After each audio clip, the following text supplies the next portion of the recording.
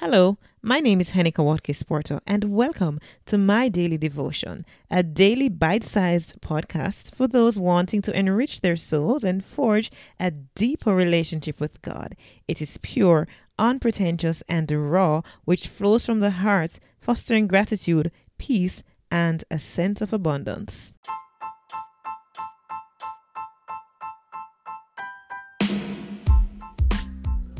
Hello, and welcome to episode 196 of my daily devotion entitled Perfected in Righteousness.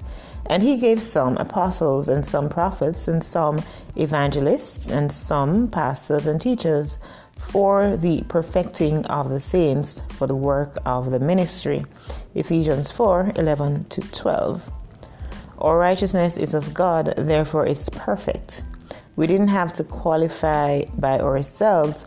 Jesus Christ qualified us before the Father to become partakers of the divine nature, to become partakers of his righteousness. 2 Corinthians 5 verse 21 says, "For he hath made him to be sin for us, who knew no sin, that we might be made the righteousness of God in him." How inspiring is this? Some Christians haven't understood this, so they see themselves as unrighteous and imperfect. But if you're born again, you're a saint, and that's your nature, because the one who gave birth to you is perfect. Hebrews 10 verse 14 says, "For by one offering he hath perfected forever them that are sanctified." Colossians 2 verse 10 says, "And ye are complete in him, which is the head of all principality and power."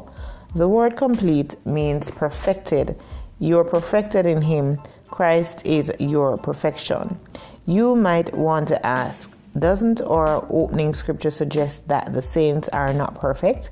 Because it talks about the perfecting of the saints. No, that verse doesn't mean making the saints better and more perfect. It's translated from the Greek word katarkismos, which means equipping or training the saints for the work of the ministry. Think about this. When a child is born, that child is born as perfectly human as the parents are. The child then starts growing by feeding on the right nutriments or nourishment.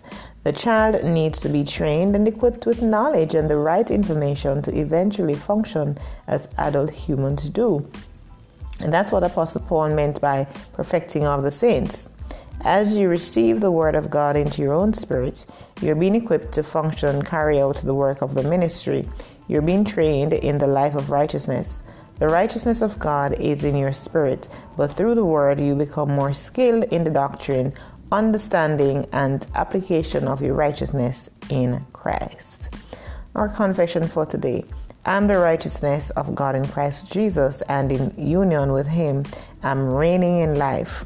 What blessedness to be the expression of his righteousness and bear fruits of righteousness to the glory of his name.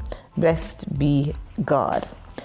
If Isaiah 64 verse 6 reads, "All of us have become like one who is unclean, and all our righteousness or righteous acts are like filthy rags. We're all shriveled up like a leaf, and like the wind our sins sweep us away." Thanks be to God for his word.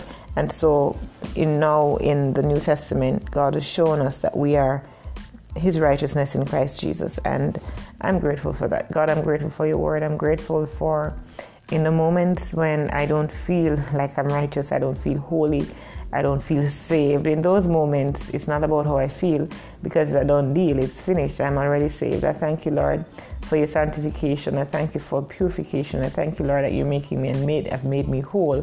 I thank you, God, that in spite of my flaws, in spite of my frailties, my insecurities, and all that there is in me, Lord, that needs removal, I thank you that I am who I am because of who you are. I thank you, Lord, for your grace, for your mercy, for your love, for your unconditional just mercy and grace and love towards me. I thank you for it. And I pray, Lord, that each day that I will continue to be perfected in the faith. I continue, Lord God Almighty, to look to you, the author and finisher of my faith. And I'll continue to grow in you in spite of the challenges along the way, in spite of the obstacles that have been put up. In spite of all there is, Lord God, I just pray in the name of Jesus that you will help me to just grow in you. In Jesus' name, amen. This has been my daily devotion. I'm Henika Watkins Porto.